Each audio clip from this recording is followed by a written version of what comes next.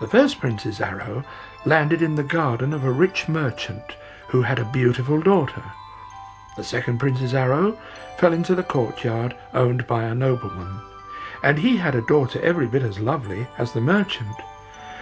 The youngest prince, however, was not so lucky. His arrow landed in the palace fish pond, and when he went to retrieve it, he found it lying beside a large green frog. "But, father, I cannot marry a frog," he cried. "You agreed to choose your bride in this manner," said the king.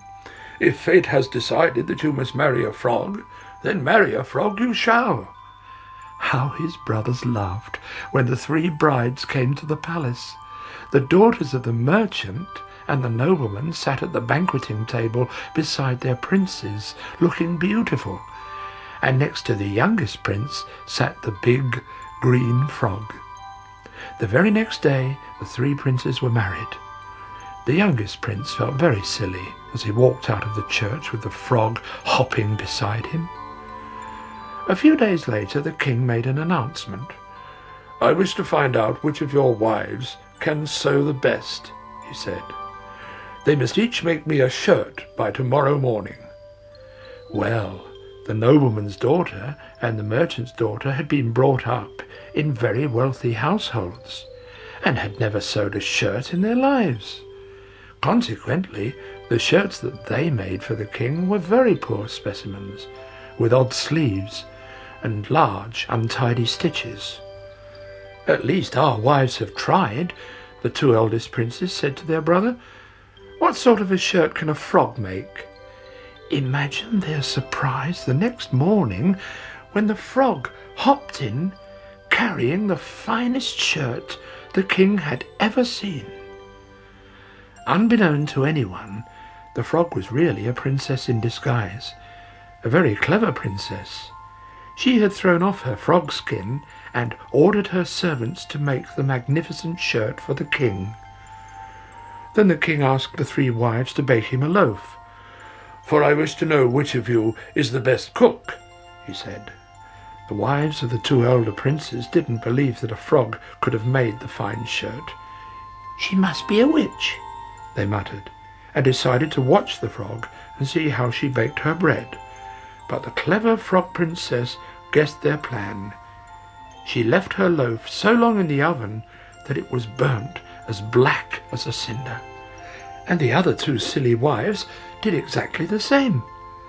Then the frog princess took off her frog skin and called her servants to make her a proper loaf. The king threw away the two burnt loaves, but he ordered that the other one be placed in the centre of the table. "For this is a loaf fit for a king," he cried. "Tonight we shall have a great banquet.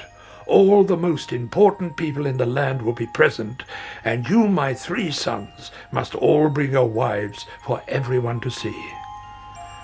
The youngest prince was in despair. How could he face all those people with a big green frog at his side? "They will all laugh at me," he thought. His wife noticed how sad he looked. "What is the matter, husband?" she croaked.